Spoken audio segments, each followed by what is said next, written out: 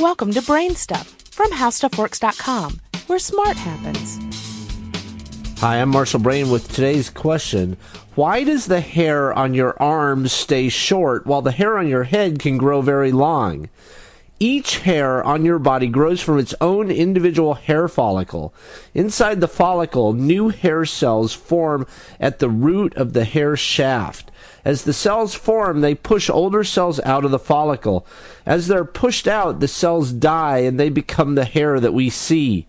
A follicle will produce new cells for a certain period of time depending on where it's located on your body.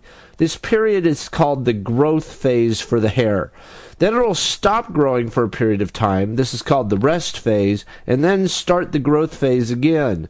When a hair follicle enters the rest phase, the hair shaft breaks off, so the existing hair falls out and a new hair takes its place.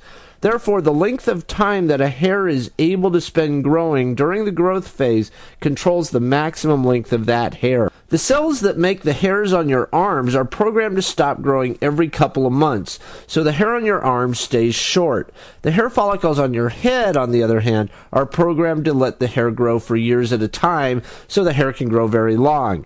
Animals that shed have hair follicles that synchronize their rest phase, so all the follicles enter the rest phase at once.